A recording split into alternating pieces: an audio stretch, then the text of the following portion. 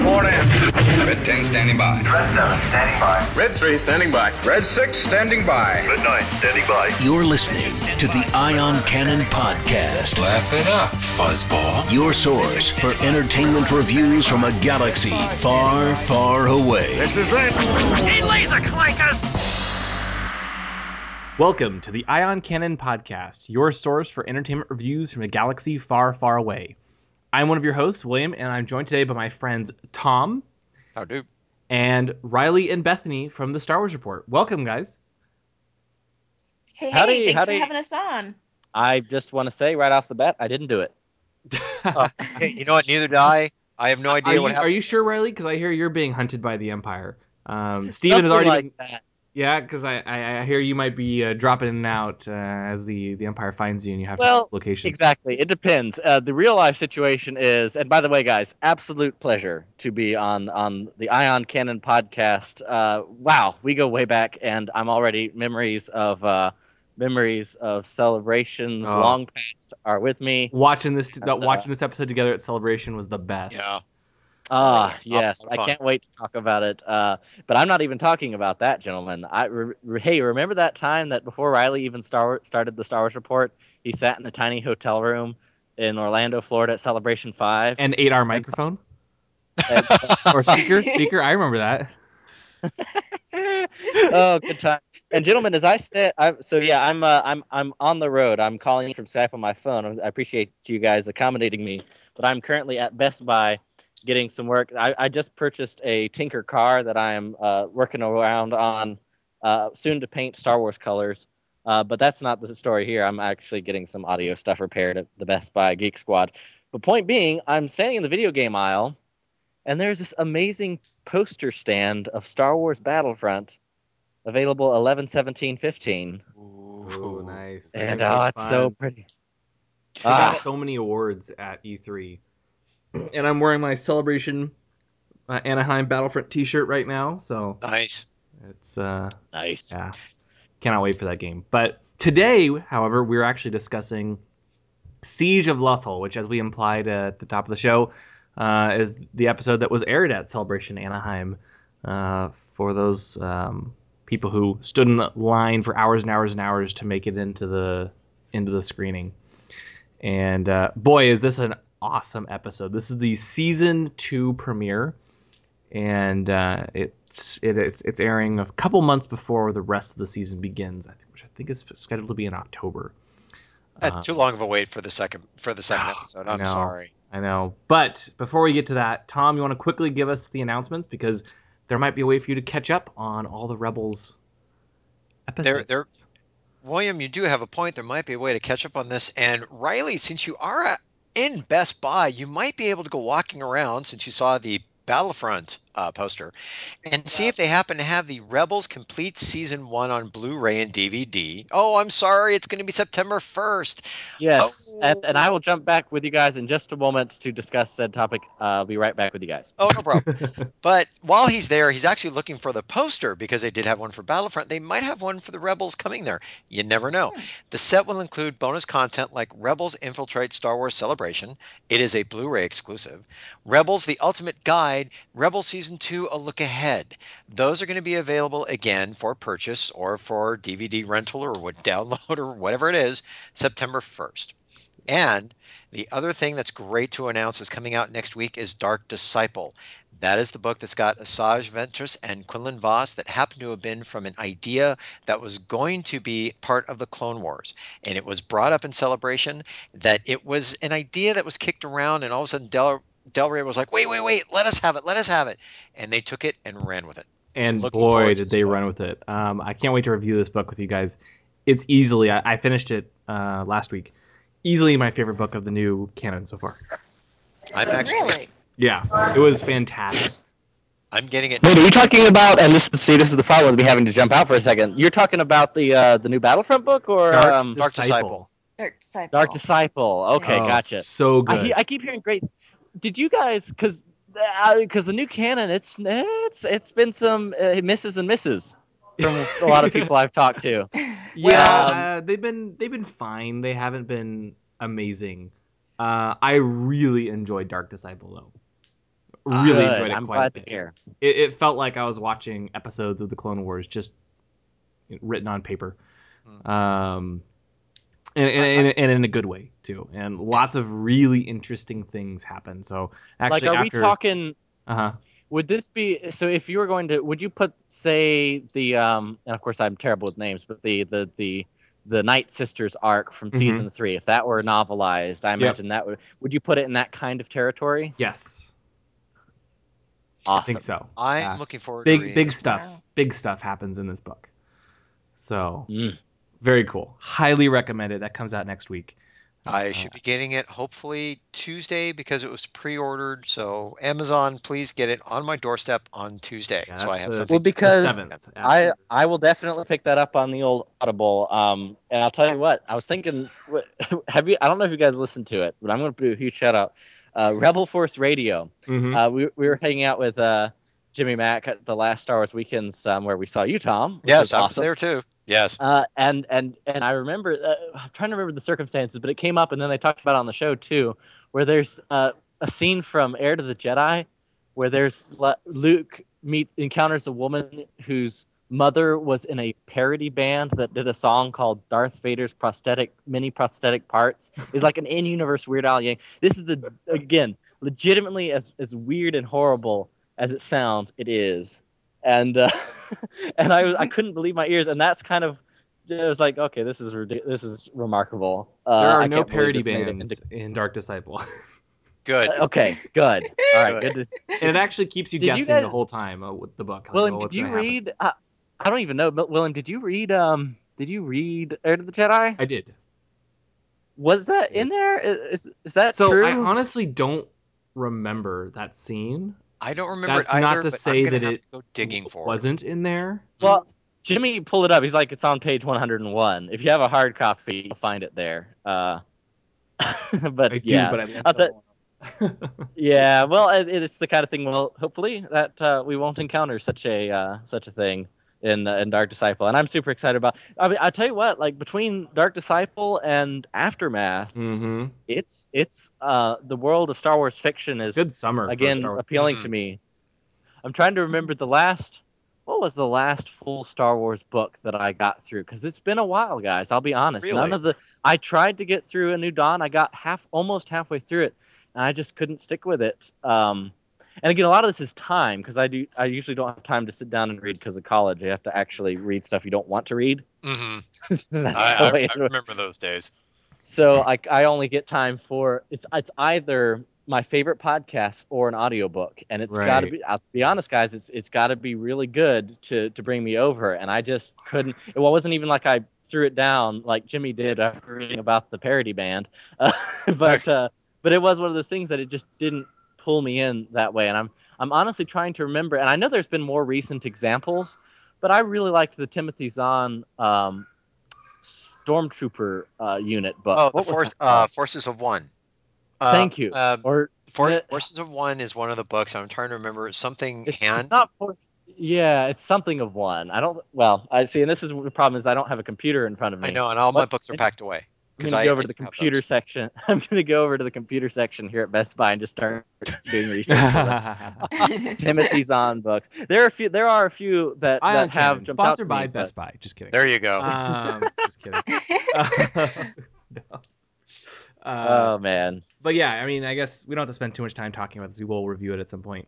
Yeah, sure. But yeah, I'm sorry, I've totally derailed you guys. No, that's fine. Yes. I mean, I'm still really enjoying it. The thing I liked about it is it keeps you guessing the whole time. There's some big things that happen in the book, and trying to see try to figure out how to describe it without spoiling anything. Well, just put it this way: it's really good. Canon. It's really good. It's all canon. Yeah, it feels like, what you expected from the final seasons of the Clone Wars. That level of quality of story and that sort of thing. So very, very well done. I was very impressed. Very cool. And I think it was Choices of One, right? Something of One. I'm trying to remember. I'm pretty sure it's Choices of One. It's Choices of One. Okay. I just double checked. Okay. I was close. So, yep. Okay, so with that, let's dig into Star Wars Rebels Season 2, Episode 1, or 0 technically. It's the season premiere. I don't know how they want to count that. The season premiere of season 2, Siege of Lothal. This was written by Henry Gilroy and directed by Bosco Ning and Brad Rao. And the synopsis: the crew returns to Lothal, where Darth Vader awaits. Okay. Yeah. Was it a great episode or what? Oh, it was a great episode. It was such a great episode. And I saw it on my birthday at Celebration in a theater full of Star Wars fans. That's it was very amazing. It was a great experience. Yeah, and Eric still talks about going to dinner over at Outback Steakhouse that night. So it made an impression. Alrighty, yeah. That's good. But yeah, no, it's really interesting. I guess when they were writing it, according to the episode guide, the theme was sometimes you can't go home, but you can find a new one. That was kind of the theme of the episode, the Jedi fortune cookie, if you will, if Rebels had Jedi fortune cookies. And the episode starts with a supply run. That they're trying to grab some supplies, which quickly turns into a dogfight when the Empire arrives. And we've got, man, now I'm wishing we had Steven here, who's been abducted by the Empire, because he would be telling you, Tarkin found him. Yeah, he would be going crazy over the space battles right now. With Phoenix Squadron and A-wings and blockade runners and all that kind of stuff. And it was kind of a fun way to kick the episode off with a bang. Oh yeah, definitely. And we got it feels a lot like A New Hope to me. It really does. Yeah. I mean, I guess the show is Rebels, but that was what the opening really made me feel like. Mm-hmm, for sure. And the way Kevin Kiner has continues to reuse a lot of the classic themes, but with a little twist, makes it really, really great. We were introduced to Commander Jun Sato, I believe, voiced by Keon Young, and a lot of really great special effects, and I guess it's all animated, but great shots. There was a one really cool one where the TIE fighter's coming toward the camera and it explodes, kind of like in I think it was A New Hope, into a bunch of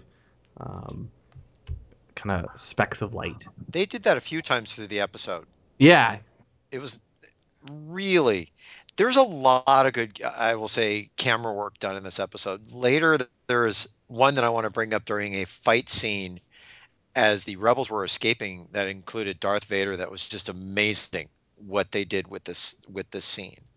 But it's interesting when it comes to Lothal, because now it's a point to where it says they can't go home because you've got Agent Kallus and Darth Vader are reprimanding, Minister Tua, because she can't find these rebels, and she's saying, "Look, I've tried everything to find them. I've done this, I've done this, I've done this," and you kind of feel for her when you've got Darth Vader saying, "Your lack of imagination when it comes to, you lack imagination when it comes to producing results," or was that Kallus?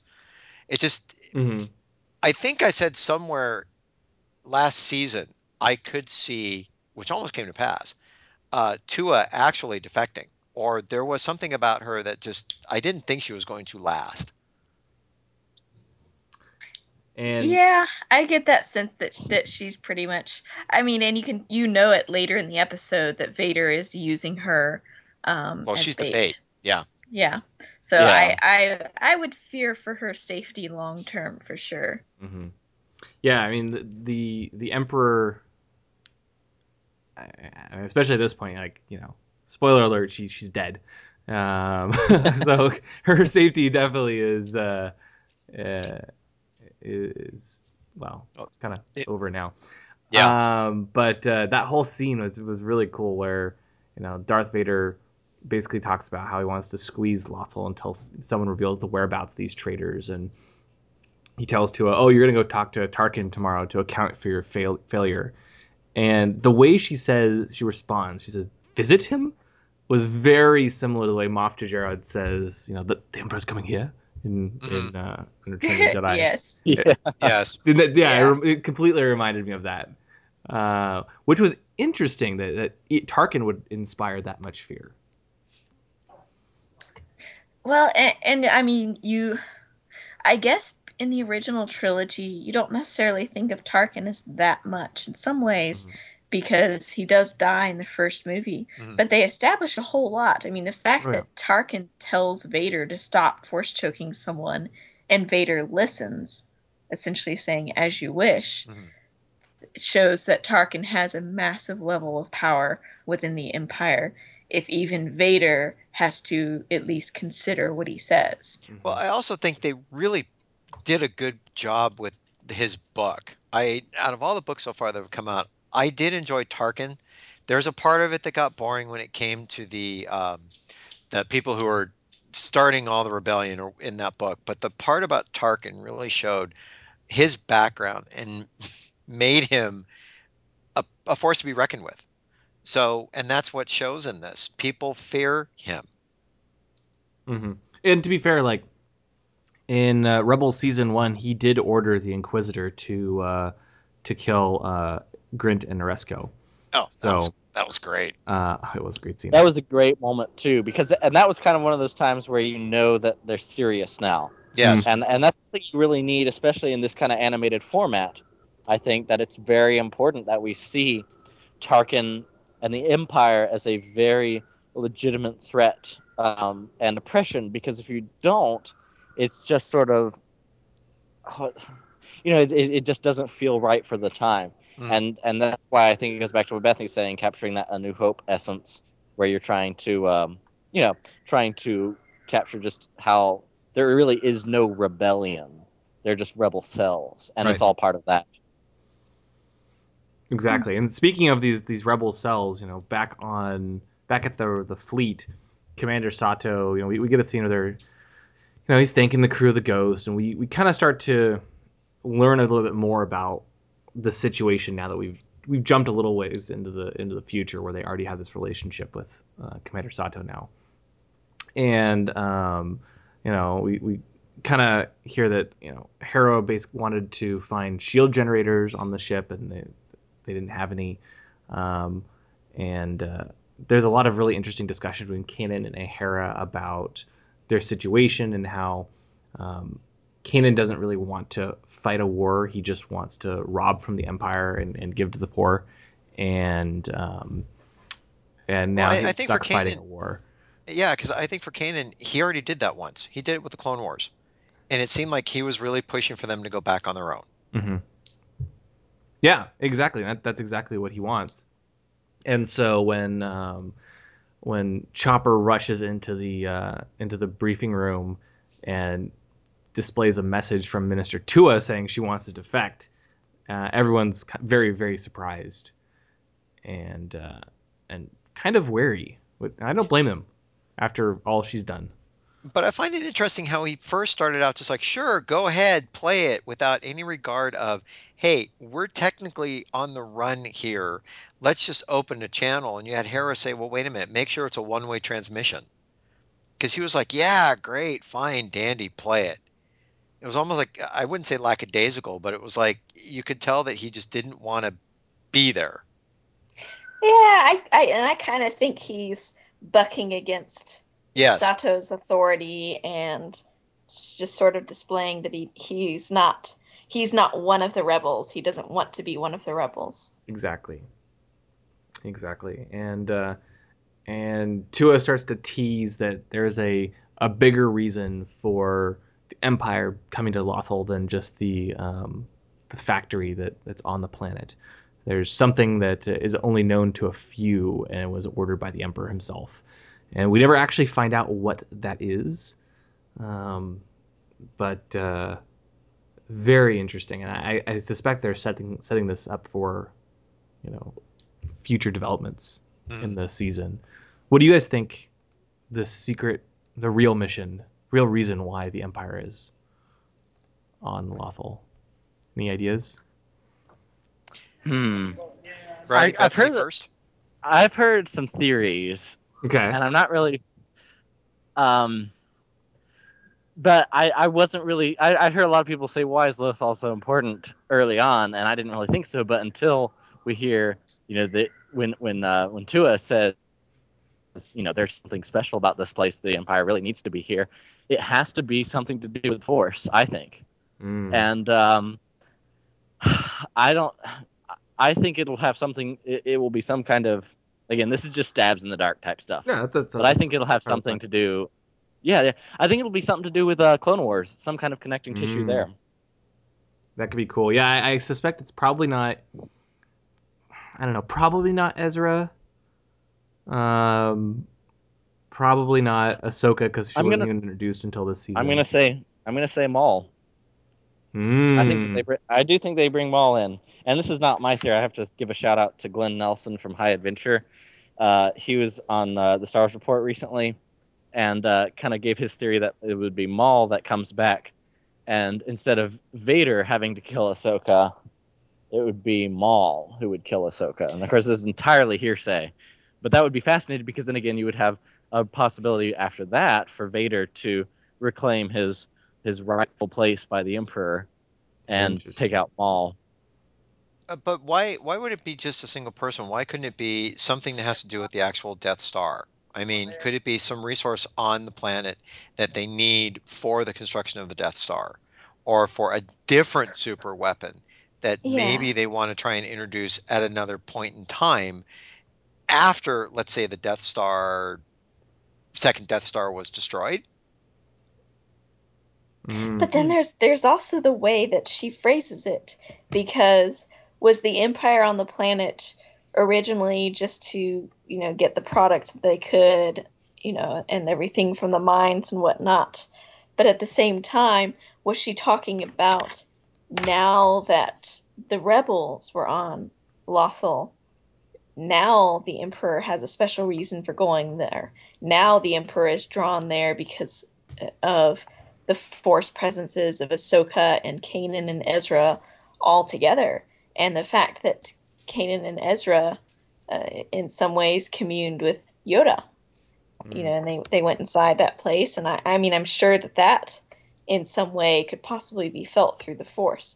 So, is she talking about an interest the Empire has in the planet from the beginning, or an interest that the Emperor now has because of the fact that of several very important people to the rebellion who are all force sensitive are there?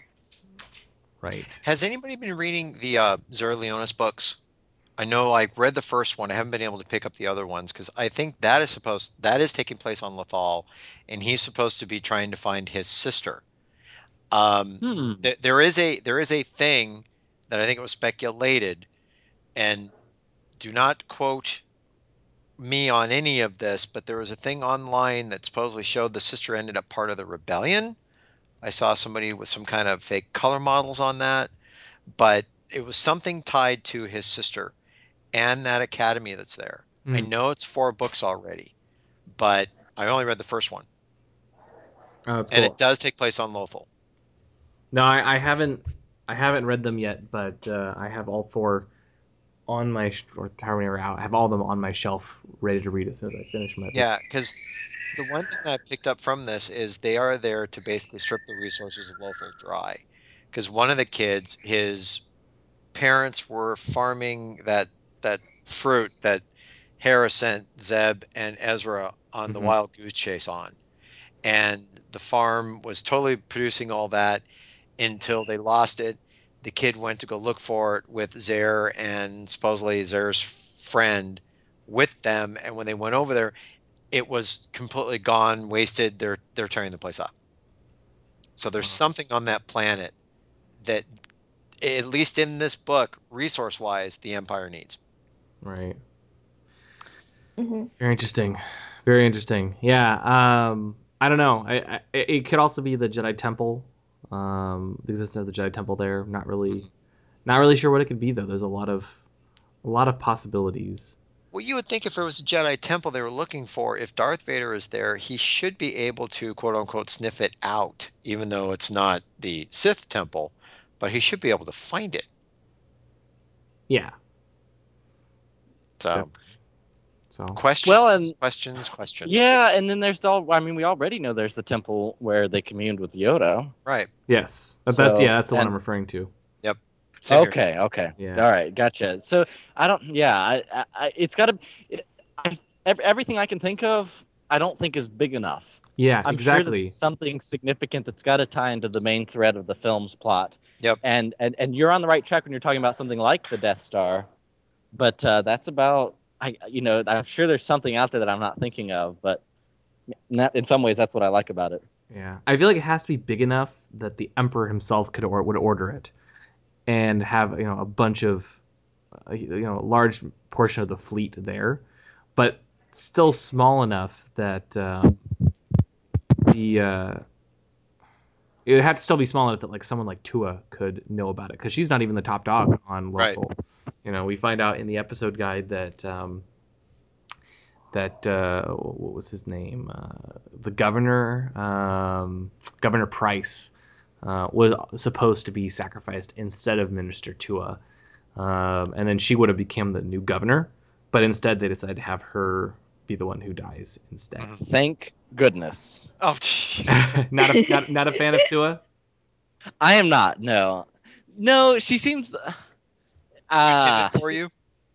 Yeah, she does not seem, and this is such a subjective thing, and I personally hate it when people say this, but I'm going to say it anyway. It doesn't feel like Star Wars to me in the way that she's very over the top and very the accent kind of bothers me, and the character design's really goofy, and again it kind of takes away from that.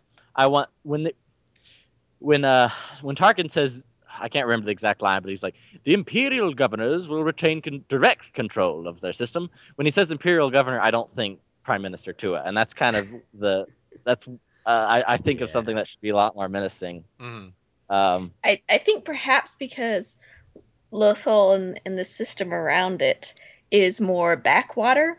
So it's almost like she's constantly in over her head by the fact that the rebels have chosen this place to be, and the fact that Vader shows up, and so it's like sort of, to me it seemed like this sort of small backwater place suddenly became the focus of much bigger things going on.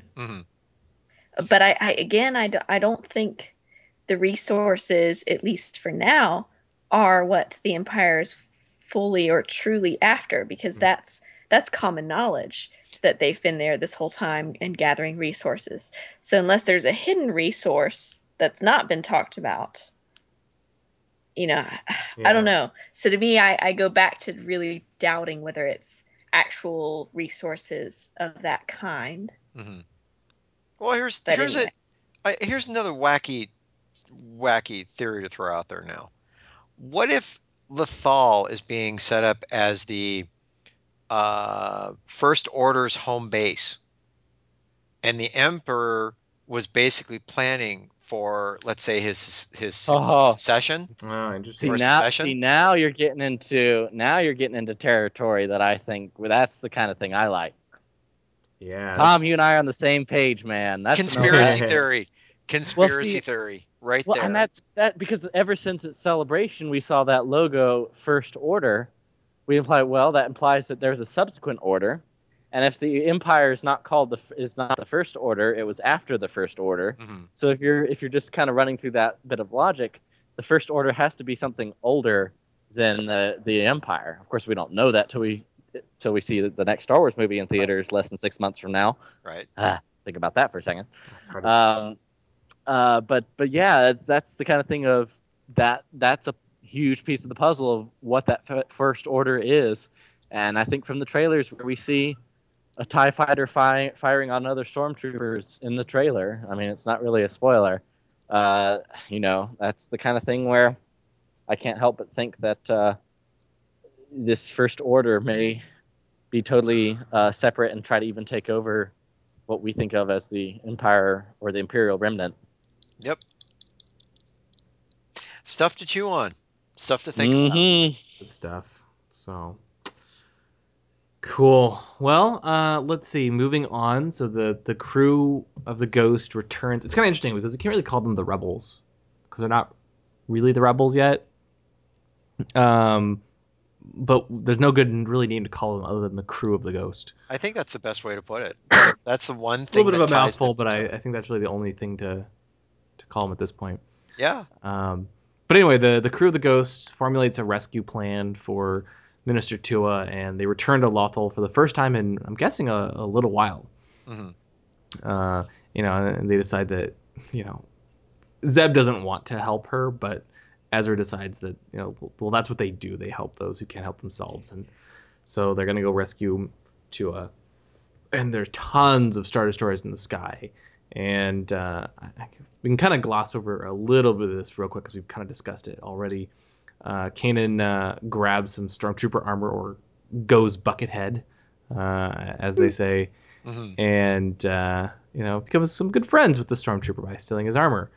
And then they get to the docking station. Minister Tua arrives, escorted by Agent Callus. They launch the rescue attack.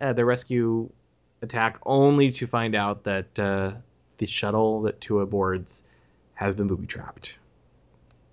And she dies. I'm so sad. I got something Your favorite else character, Riley. I know. I got something else two of them. I got something else to throw out there really quick at the beginning of all this. Do you guys find it very interesting that a lot of these decisions are being made by way of they're looking at Ezra saying, Ezra, what do you think? Do you think that's saying something? Because it was just like, even Ahsoka was just like, what do you think? And when he says it, she's like, you know what? I agree. Huh. I didn't recognize what was the scene where that happened again? It happened a few times where it's just point. like, because he says it happened a few times where they're like looking at Ezra, and Ezra's just like, you know what? They will always ask him his opinion. And when he says it, then they do it. And I believe it was at this one here. It's like, it's what we do. He sits there and he's like, I can feel it. She's scared. And it's like, well, what do you think? What do you think? And he's like, well, you know what? It's what we do. We go help people. And then, Ahsoka's like, well, I agree. But it's I think always at this point, he being the youngest of the group, and the fact that he's resigned himself in some ways, and maybe resigned isn't the right word, but at first he really didn't want to join Hera and Kanan Right. and the rest, and I think in doing so he kind of opened up his mind to working with other people. Mm-hmm. But Kanan is super suspicious and just really does not want to work with the rebels right now. Zeb doesn't really want to either. And Sabine has some of her own issues being pulled into this, I'm sure. She's just a little bit closer to the chest with them. So I think in some ways he's adapting faster to working with the rebels, faster than anyone except Hera. Mm-hmm. And Hera has her hands full trying to manage Kanan, mostly Kanan, Mm-hmm. and bring them into it. But I also think it shows that ever since having talked with Yoda, and maybe I should put that in sort of air quotes, but ever since having spoken with Yoda, I think that Ezra has matured. He's not the same kid that they first ran across who tried to steal Kanan's lightsaber and Right. do silly or stupid things. And he did go after Kanan and rescue him, and they've recognized that he is maturing, but more than that he has an innate strong ability in the Force. And in many ways, Kanan didn't get that much more training than just an average Padawan. Mm-hmm. So Ezra has this massive ability that's just innate through the Force. But then, anyway, I think in some ways he's more open-minded than some of the others in the group. And that the others in the group are really not adjusting that well to working with the rebels again for one reason or another. So it's kind of using him as the buffer and to turn the mindset around for Kanan and Zeb. To Yeah, that, where and he's extremely familiar with the planet. right. Anyway, just a thought. No, I think it's a you're good right. thought. Very interesting. I agree. I would be very curious to see if this continues for future episodes, though, Mm-hmm. or if it gets more pronounced. Yeah, they keep almost giving him more of a leadership role and kind of asking him his opinion. Because there are a number of cases where he kind of formulates the plan himself as well, not just provides advice, but kind of comes up with their strategy and plan of attack. Yeah, which I do find it's to me it's pushing it a little bit. It feels like it's still too soon in a lot of ways to be Hmm. doing that with his character. Mm-hmm. It seems like that kind of stuff should be coming from Kanan, because if you're looking at the Master Padawan, it's always the Master that's coming up with the Master's one that's going to be leading it. And it seems if you look at, Hera and Kanan, you've got Hera that's actually running their little cell, but you have a Jedi that's also making the decisions as well, not his quote unquote Padawan. I don't. Yeah, I was gonna say it's funny of all those who are kind of taking the leadership role. I think Hera is the most pronounced. Yeah. Kanan kind of is always deliberately not making the decisions, Oh, definitely. Yeah. and I And like. And I I think actually I like that. yeah, and Kanan, I think Kanan has some insecurities about that because of his choice to run when his master told him to.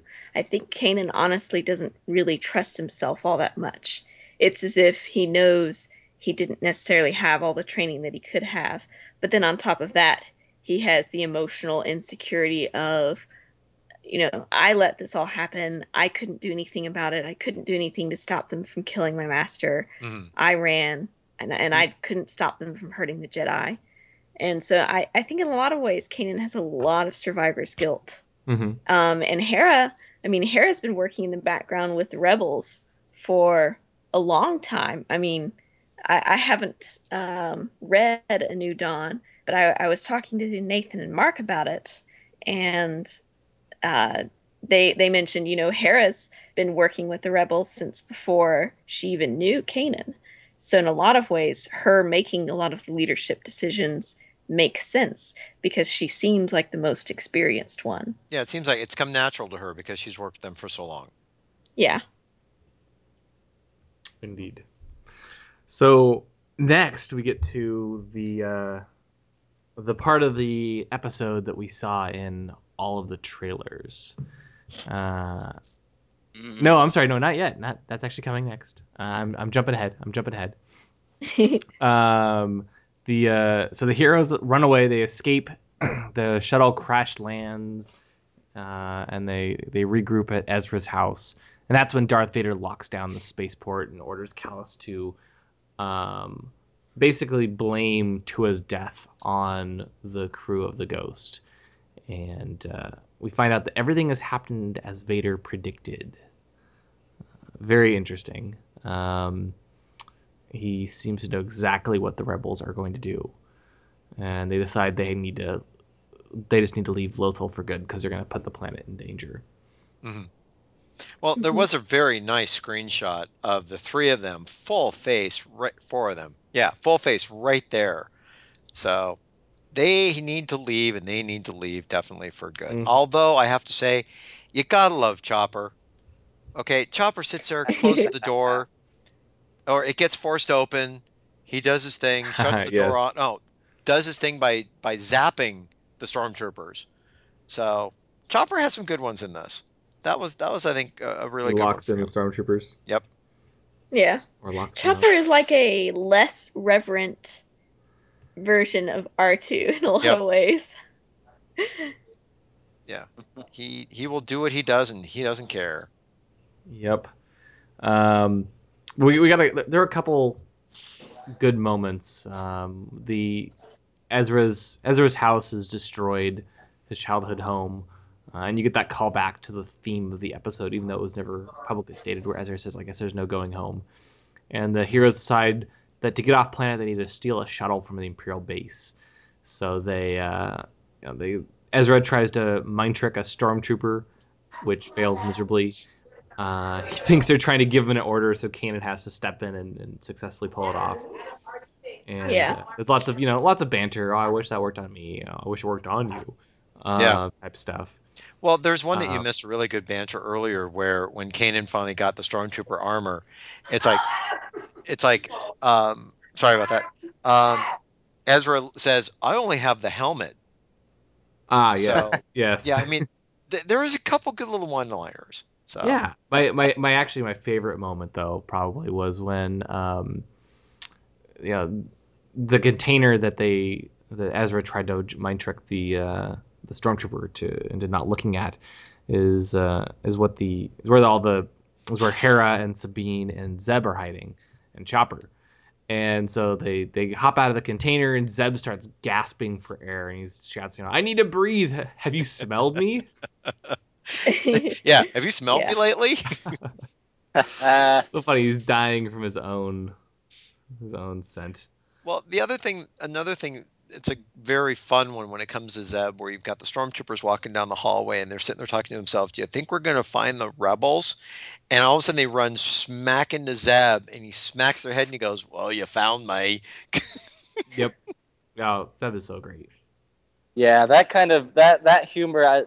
That's one thing I think Rebels has gotten even considerably better than Clone Wars, and that's just those little humorous one-liners. Hmm. Mm-hmm. Now, okay, so I have to ask: do you think it was too convenient that they just happened to find military-grade shield generators lying around, just like the ones that they had hoped to acquire back at their failed mission at the beginning of the episode? Too convenient, I mean, or not? it was a little convenient, yes, but I mean, at the same time, they are on a military installation, Right. so. Well, But it also I moves would the have story forward. preferred them to have said, okay, well, they've got to have them here, so let's hunt them down, Right.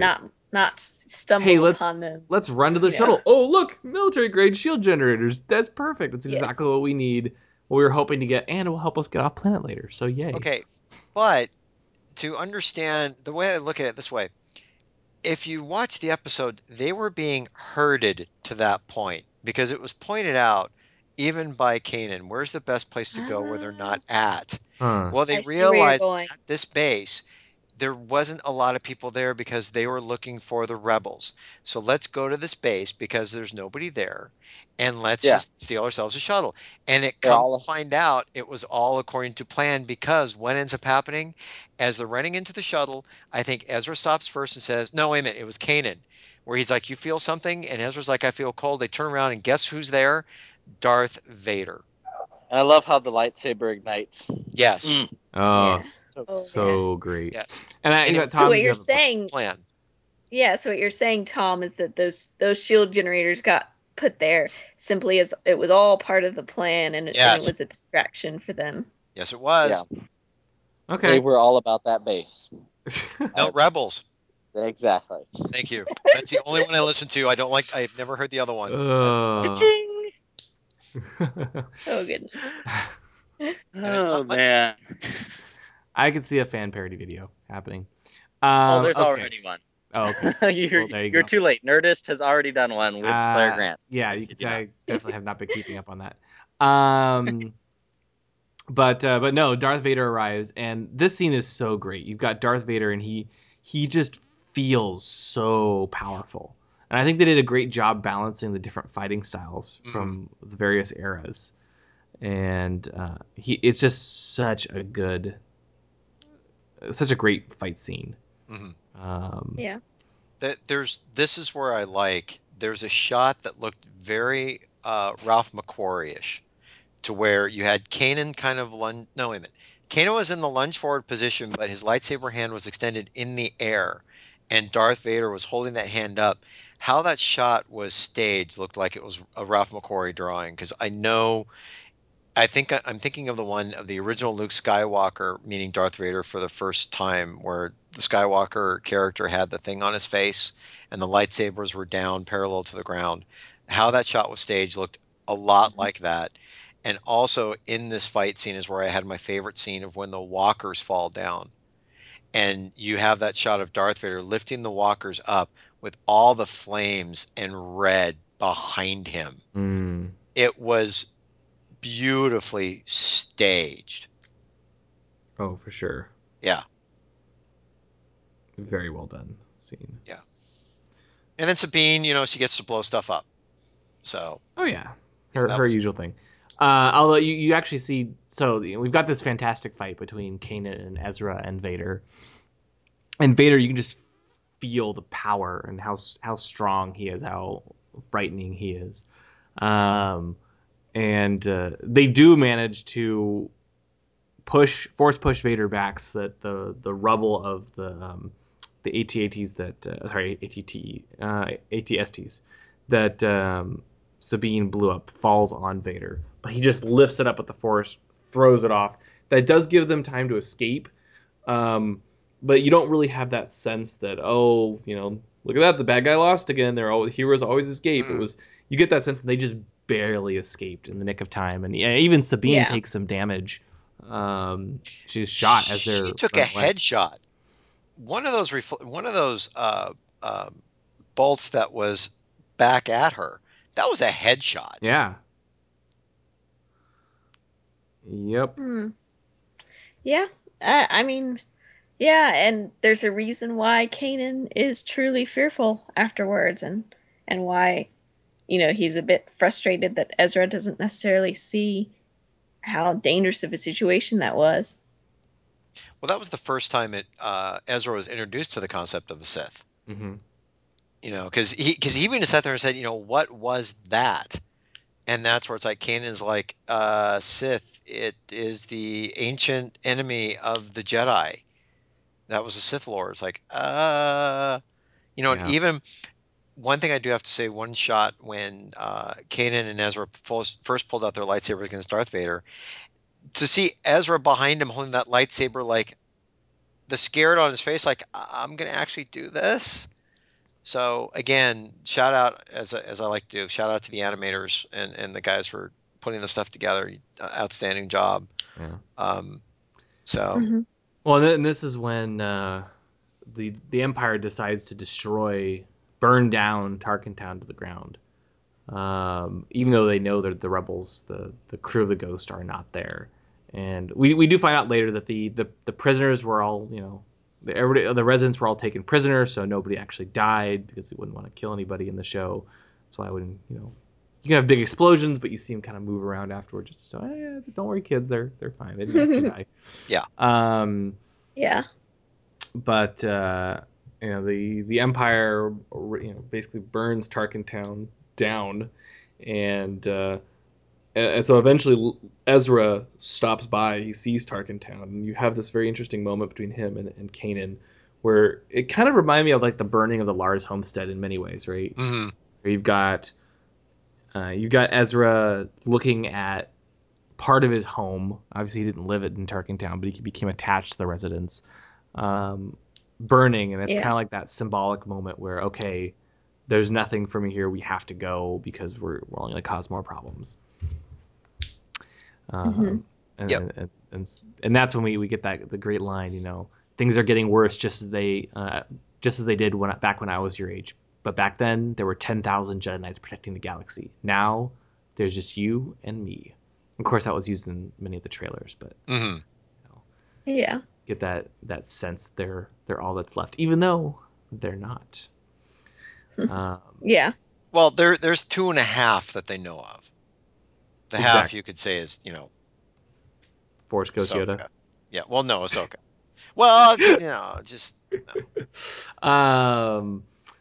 Okay, so Bethany, what did you think of the return of a certain famous smuggler to get them off planet? Oh goodness. Well, I almost feel in some ways like everybody really wants Lando to come back and be more involved in everything, and I do kind of wonder why. Like I get Lando is definitely an intriguing and interesting character, and I do like him quite a bit, and he does crack me up. But almost at the same time, it's like, how much over the top, well, what have we here type of lines are we going to hear from the Lando character from now on out? Right. And folks, that's just a personal thing. So yeah. Well, the thing is, I just had to jump out of the call, guys. Sorry, but I jumped back in, and on the subject of Lando. Yeah. Oh, yes. No, that's where we're at right now. Want to make sure you guys could hear me. He's kind of basically a parody of himself.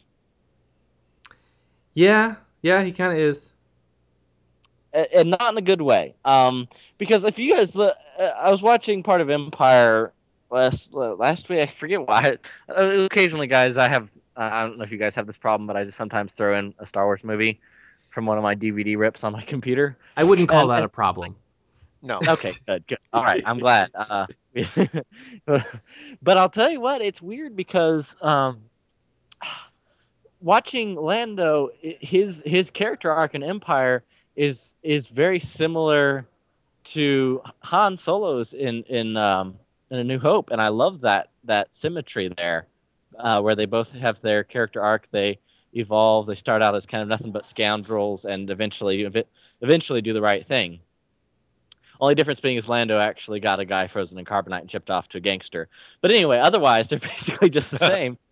But Just a little Lando detail. has, if you think about the genuine cojones that Lando has to call the emergency signal and send it out to everyone. He's like, time to evacuate the city. And then all the guys with the ice cream cans run by Wilbur Hood. But no.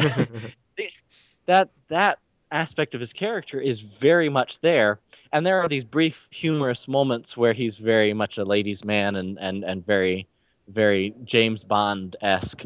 But those are only moments, and it's like whenever he's appeared in any kind of canon or parody thing of any kind, it's like his entire character is defined by the "Hello, what have we here" line, and that's basically rendered the character impactless. So it's fun to have him there, but it's especially at that stage. It's just, I don't think that's something you can do well. Lando has never really been more than a two-dimensional character, with the exception, I would say, of the film. Yeah, with the exception of the film, and even then, it was more hinted at than anything else.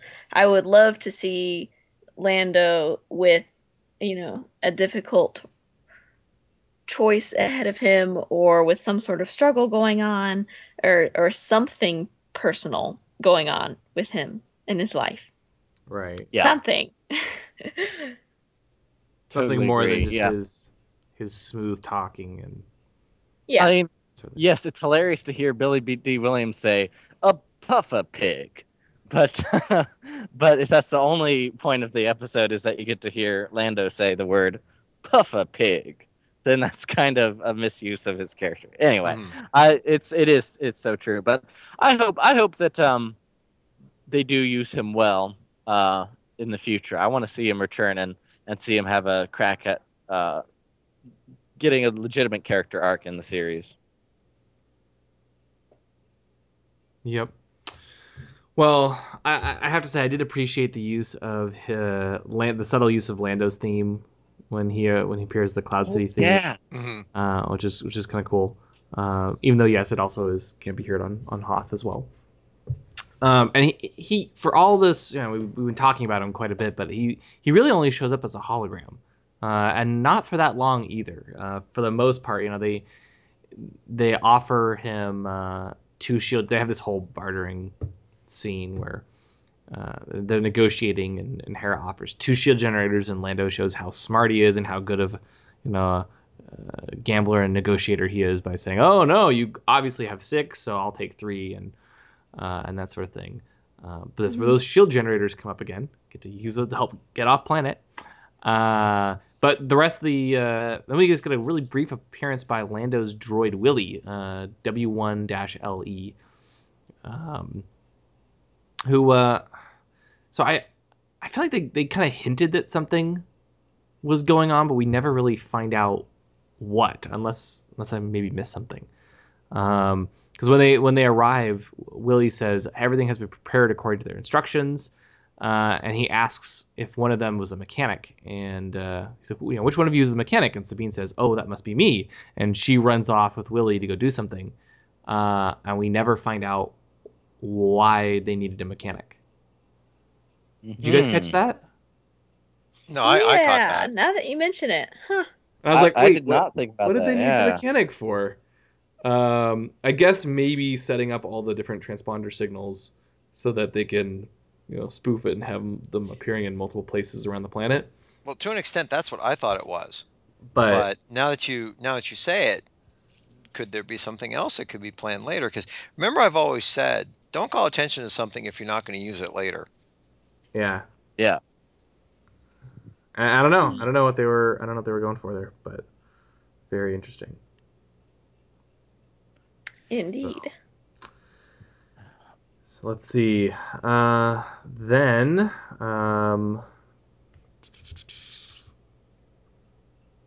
so the rebels escape. They, as we said, they spoof the transponder signals in multiple places around the planet, so the Empire is looking all over for them, and they're able to jump past the blockade into hyperspace. Now, when they arrive back at the Rebel fleet, did you notice what what clearance code Hera used? I read about Yes. that. Yes. So I didn't catch this when we were at Celebration, but I saw it after the fact, and I couldn't believe it. I was like, oh, that's amazing. The clearance code was 121815, or Yeah. the release date of The Force Awakens. I missed that too. I completely. Just like everybody. Oh, well. They So the did. nice- They did what? They also did it all wrong. They did a month, day, year, and it should be day, month. Anyway. Yes. Oh, dude, don't. They did it It's the a European major way. thing. I'm sorry, man. The US way instead of the You guys European way. have you guys already covered? And it may have been when I had to hop out for a second. Did you guys already cover a certain line about the survival of a pupil? The pupil survives. No, that's coming. That is Okay. coming. I like my little subtle rephrasal. Yes. Not, That's what we're not gonna. that subtle. Can that be the episode title, please? I the, really want that to be the episode title. the pupil. the pupil survives. Sorry, I'm amusing myself too much. Sorry, continue. No, it's that's what we do. We make stupid jokes. So It's a good line. We'll bring but that's later. when the Master arrives, and Vader appears in his TIE fighter all by himself. Actually, he decides Yep. to take him on by himself, and Phoenix Squadron moves to intercept, and Vader That's basically a great idea. yeah. Vader basically I know, boys. I know it's the greatest pilot in the galaxy, known for destroying everyone single-handedly, and he didn't even bother to bring an escort because he just wants to have fun with it. Let's get him, Straight Phoenix Squadron. Okay, but I have to say one thing being the sci-fi geek that I am, I thought was really cool. I know it's Star Wars, but when those A-Wings launched out of the bay, so reminded me of Battlestar Galactica when the Colonial Vipers shoot out of the bay. And I know that the Colonial Vipers don't shoot out like 4 at a time out of one bay, but still, it just had that aircraft carrier feel where you had the deck guy sit there and wave them forward. But as they're shooting down, that shot was just so cool to see. Loved every minute of it. So good. Yeah. Ah, God, I love sci-fi. But they're the Rebel fleet is basically Phoenix Squadron is basically decimated. Vader single-handedly starts taking them all out. So Hera decides to get involved. This whole sequence, by the way, this whole sequence is my favorite part of this entire episode premiere. Really? Okay. How come? Yes. Tell us more. It's because strictly because it's the moment that we really, as powerful as Vader was when he confronts Ezra, it's still just two not half Jedi that he's confronting. You don't really get the sense of the full power of Vader until you see him single-handedly destroy this entire squadron by himself. And Not just destroys, he decimates them.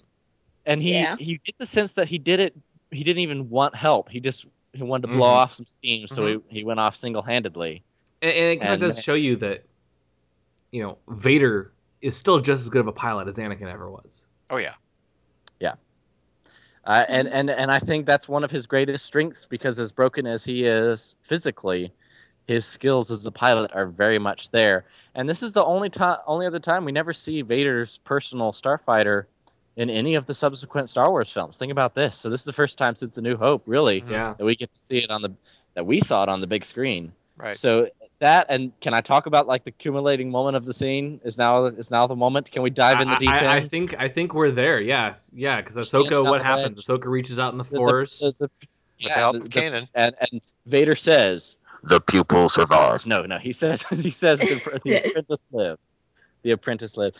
And when you see that snap zoom of the camera into Ahsoka's face, Uh-huh. and her eyes wide, and in that moment of shock, no dialogue, but as an audience member, you realize she recognizes You know What was- she knows. She knew.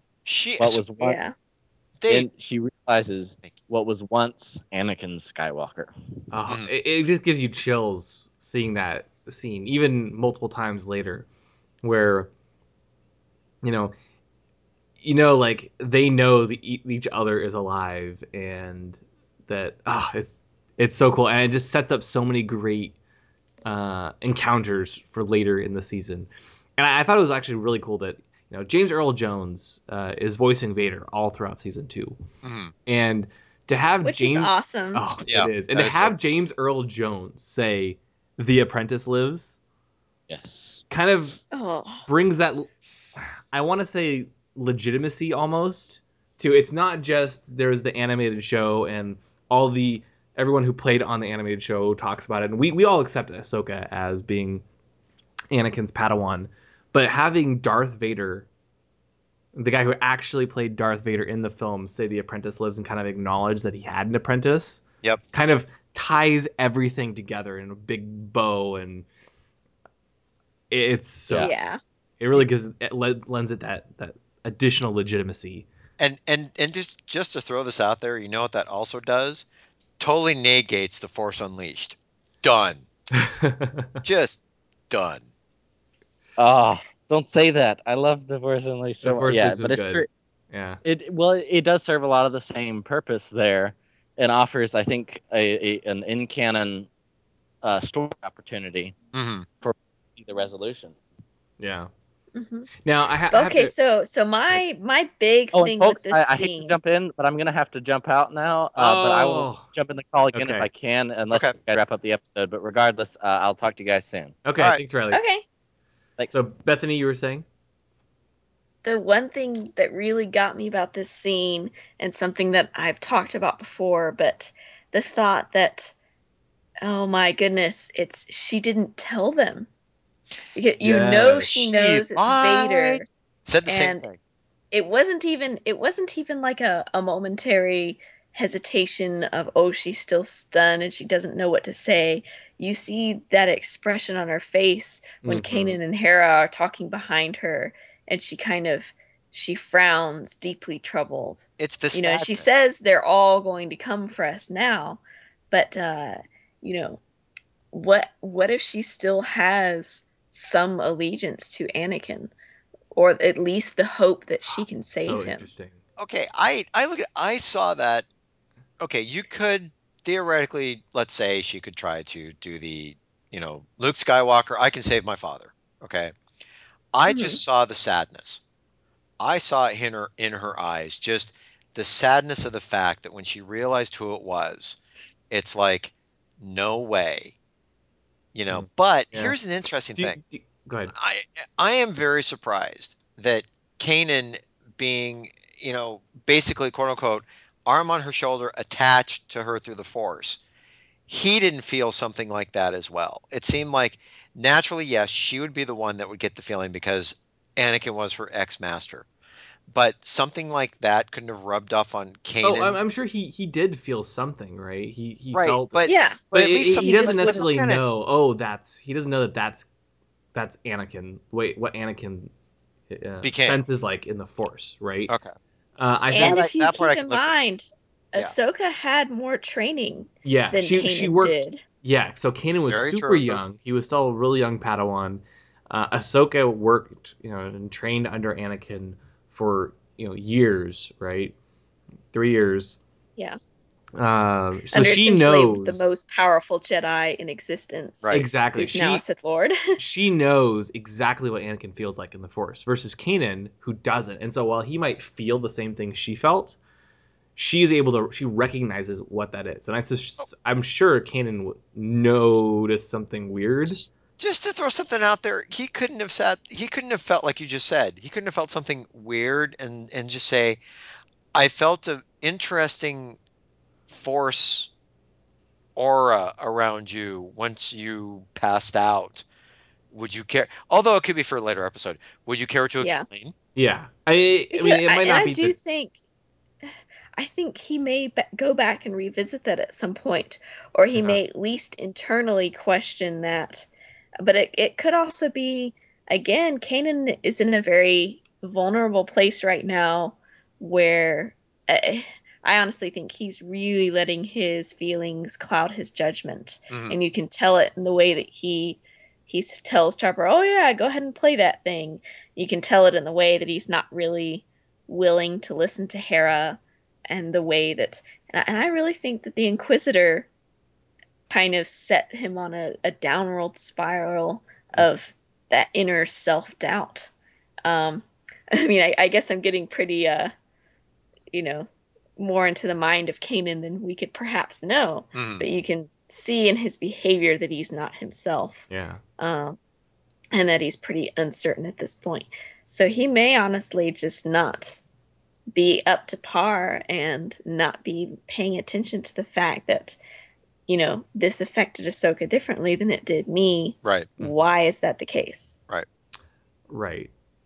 Exactly. But for me too, with Vader, what do you guys think? Because obviously the Emperor was like, no, we'll send other people after her. But Vader obviously wanted to go after her himself.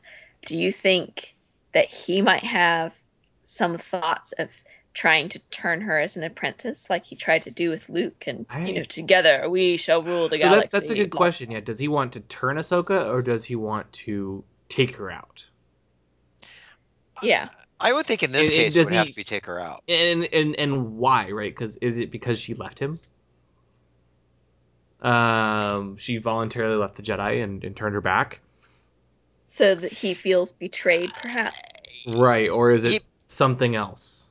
If you want to take that stance, I could see the point, because he could always play it as, you were the one thing that kept me sane in the Jedi Order. You walked away from me, and when you left, that part of me that kept me on the Jedi path went with you. And that's why I blame you for, the death of Padme, because I lost it at that point, for walking into the Jedi Temple and, taking my anger out and frustration out on you, because that sanity of mine that you held because you were there, you walked away with it. You were that one piece of me that, as soon as you left, it was gone. Couldn't hold it together anymore. Yeah. At the same time, though, if we say the Force Unleashed is to be taken into canon as well, for instance, or at least that is how they, as how Vader is viewed by the people who write his character, then it would be very like him, given his behavior, at least with Luke, which is certainly canon, and his behavior with, the Secret Apprentice. That he's still looking for a way to overthrow the Emperor, and perhaps the Emperor knows this, and that's why the Emperor is like, yeah, somebody else is going to go. Yeah, not you. Somebody else is going to do that. Yeah. But it's always a thing to where the apprentice is always trying to, destroy the master, and that apprentice has to have an apprentice of his own, because that's how the Sith work. They always have to pass their teachings down to the next one in line. So I wonder, how much do you think Ahsoka knows about Vader / Anakin and vice versa? It sounds like this is the first time they've ever sensed each other. But I think she had.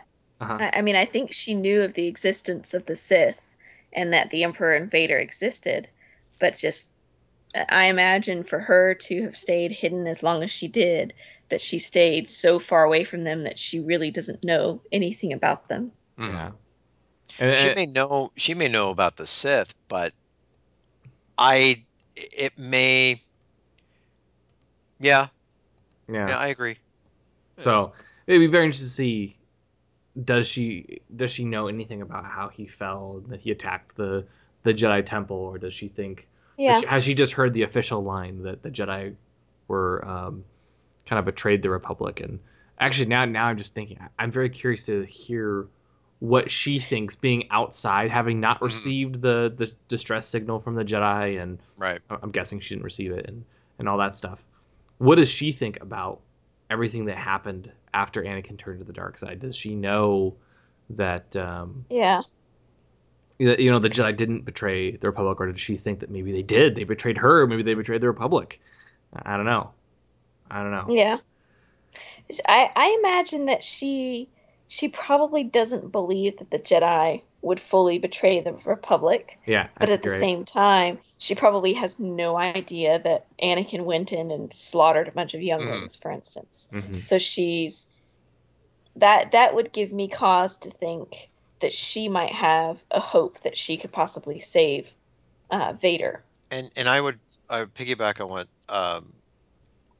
piggyback on that, because if she thought the Jedi did betray, why would she be hanging out with Ezra and Kanan?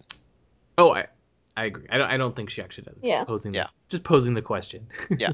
No, it's a question to throw out there, because you don't know in the episodes going forward how they're going to handle this, because they do at a certain point have to address, how did she live for so long, basically, quote unquote, on the run? How did she get herself hooked up with the quote unquote rebellion? Is she the one that actually started the rebellion to start pulling all these little factions together? How is she associated with um, Bail Organa? Because I'm sure there's still an association Yeah. there. Yep. We know nothing yet about their relationship and Yep. what's that, who's in Yeah. charge of everything, and Yep. how does all that work? Because at this point they are rebel cells as well, so you don't know how connected she is to the rest of the rebellion as a whole. Correct. So does she even know Organa at this point?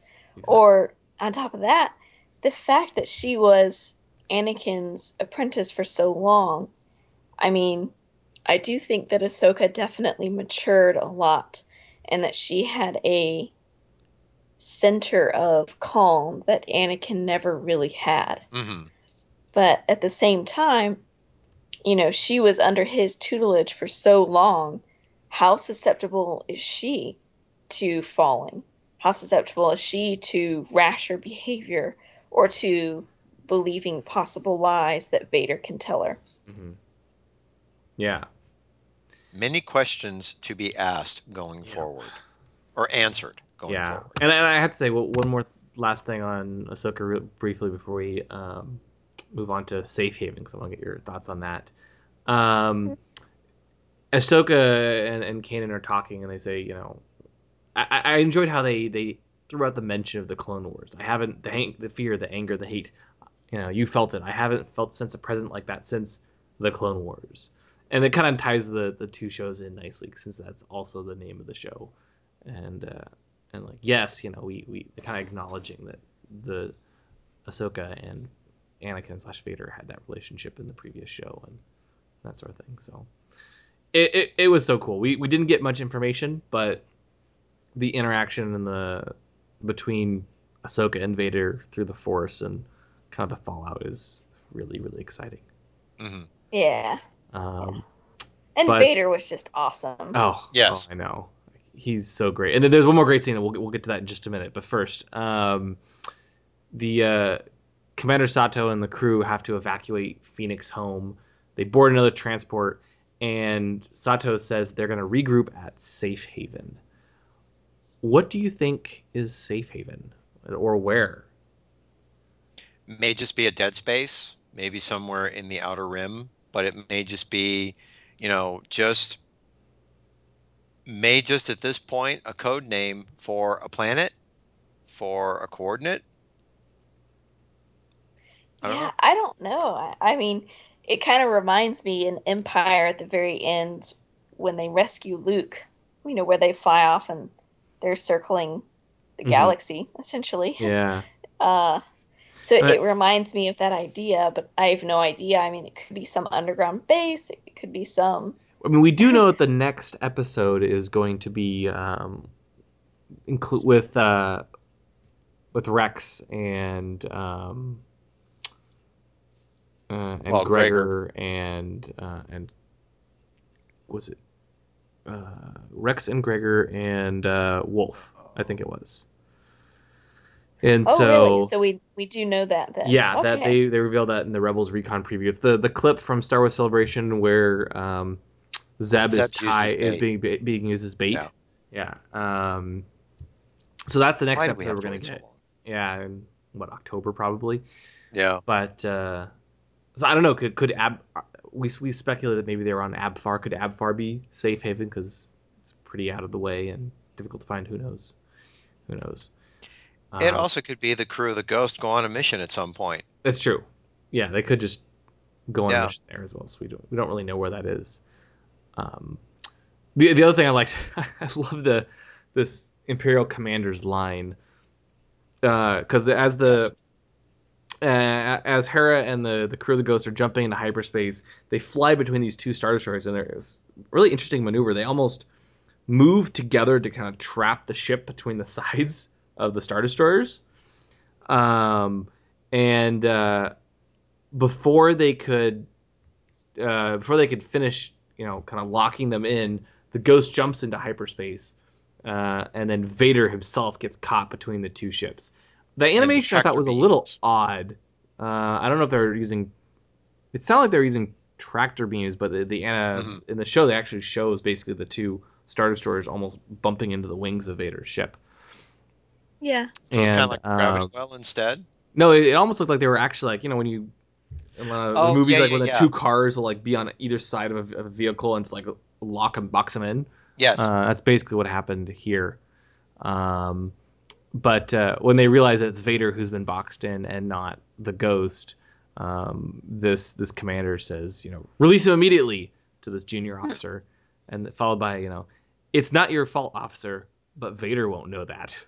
That was so mean. Yeah, it's very mean. I was just like, I was poor like, guy. whoa. Yeah, but it's the Empire. Yeah. Push the blame somewhere else. Oh yeah. Yep. That's pretty great. But then one of the other great scenes I think of the episode was when Vader walks into the deck and contacts the Emperor himself. And the Emperor here is voiced by Sam Witwer, and I think he did an amazing Outstanding job as the Emperor. If you told me Oh, yeah. they'd brought Ian McDermott back to do the lines, I probably would have believed you. He was that good. Yep. That good. Yeah. And Vader tells the Emperor that he believes the apprentice of Anakin Skywalker lives and is in league with these rebels. And the Emperor says, "Oh, if you're sure this is an opportunity we can't let pass, Skywalker's apprentice could lead us to the other lost Jedi." And Vader instantly jumps to, "Such as Kenobi," and the Emperor kind of takes a more measured response and says, "Oh, perhaps if he lives, but be patient, my old friend. For now, dispatch another Inquisitor to hunt them down." It's an interesting thing that Darth Vader thinks Kenobi's still alive. He left him on Mustafar, so. Well, he did. Very true.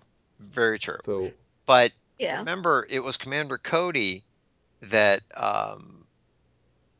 it was his troopers that technically shot Kenobi down. So they could have always said or reported back to Darth Vader after a while if he were to have pressed. It's like, well, we searched for Kenobi in the underground caverns. We sent, droids down there, couldn't find him. And from that kind of a fall, even a Jedi wouldn't survive. Take a look at Mace Windu, the fall he took. So, Yeah. it's interesting. Mm-hmm. Yeah. Yeah. At the same time, I think it's Anakin has the sense that Obi-Wan is more resourceful Good point. than people will give him credit for sometimes. Good point. By the time he becomes a Jedi Knight and a Jedi Master, everybody kind of looks at him as he's taken on the cloak of Qui-Gon, and he's now a wise, responsible, more laid-back Jedi Master. But Anakin gets to kind of see his silly side, or his, he's a little immature when he first becomes a Jedi Knight, just in the sense that he's still quite young in a lot of ways. So I think Anakin understands. I mean, because they were like brothers. and they spent years and years together, and Anakin understands Obi-Wan more than pretty much anyone else. Yep. As much as his own twisted mind can let him at this point. Very true. Yep. My one concern with all this, where the Emperor tells Vader to dispatch another Inquisitor, is that we might lose a little bit of steam with the Vader and Ahsoka plot. We know the next episode is going to be the introduction of Rex and Gregor and Wolf and these fan favorite clones, and if we're also bringing a new Inquisitor into the mix, I wonder. It almost sounds to me like Vader is going to be taking a bit of a back seat for a few episodes, and that maybe we won't get more of this dynamic between Ahsoka and Vader until much later. And so I hope that's not the case. In the Rebels Recon for this episode, Dave Filoni did say that things move pretty quickly in season 2, and they don't really waste much time. They get right into things. But I don't know if that's we don't waste much time and we go straight into the fan favorite clones episodes and things happen, or if they actually mean we'll continue the whole Vader and Ahsoka plot very soon. Yeah.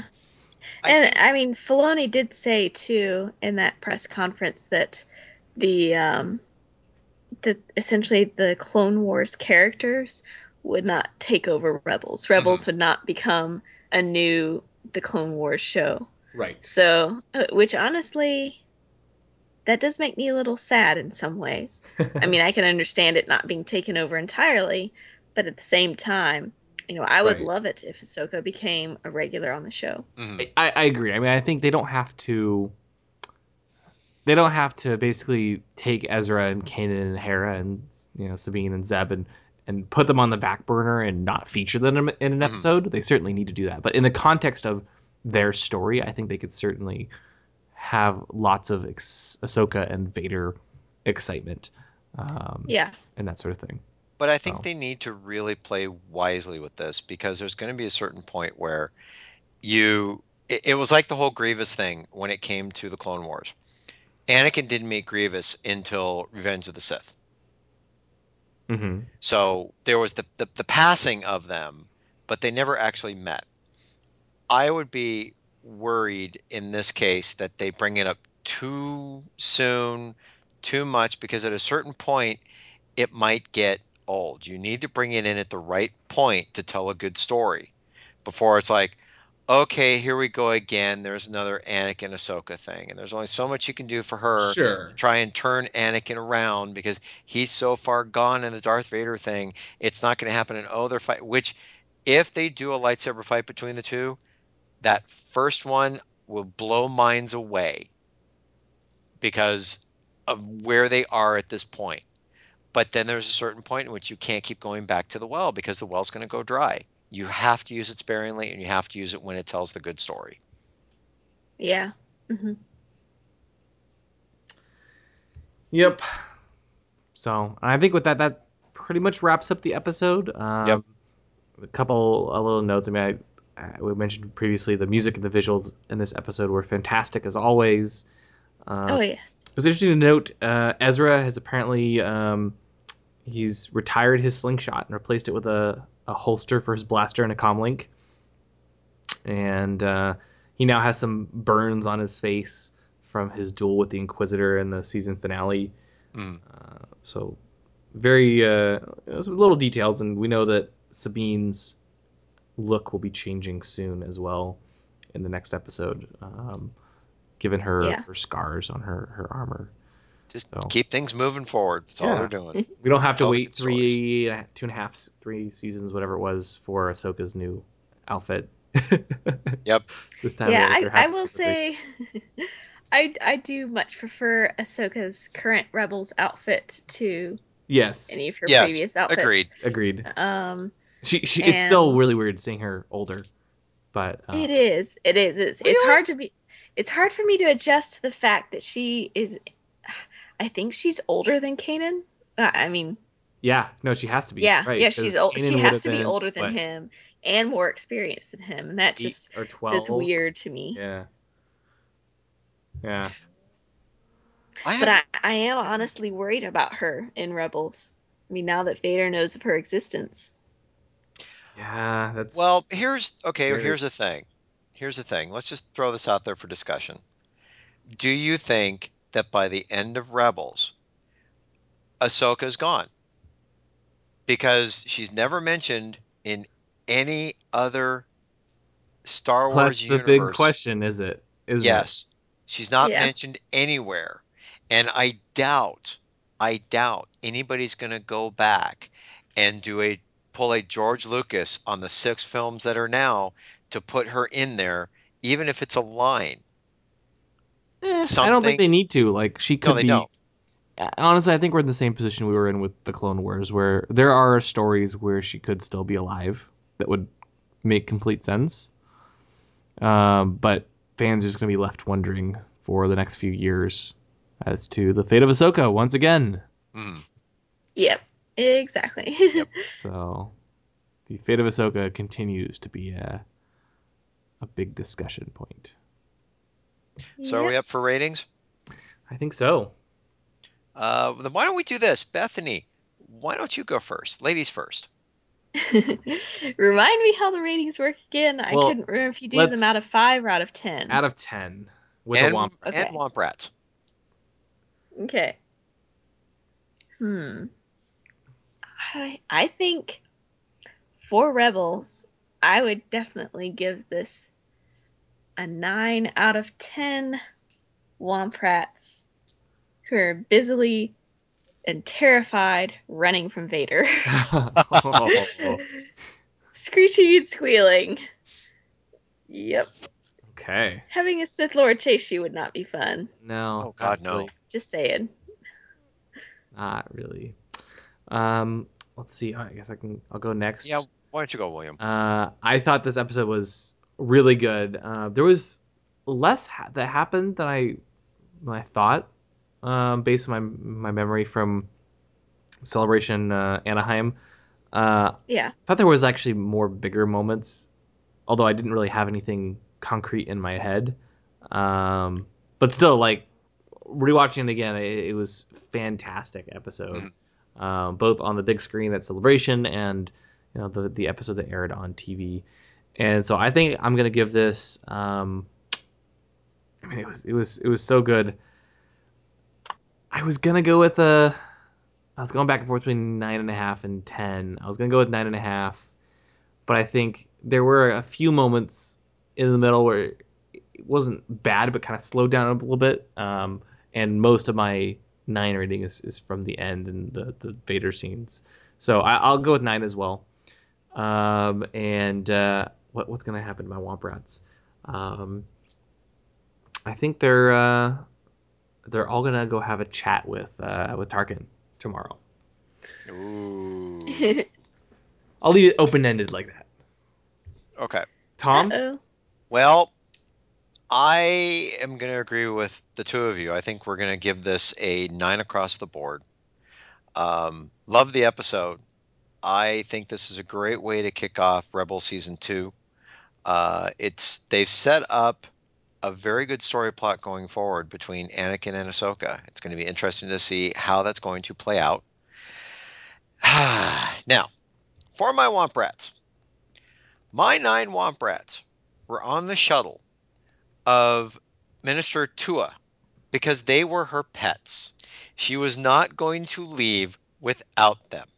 So when she was going to defect, she wanted to make sure her pets were with her. So, Oh, goodness. yeah. So they got barbecued.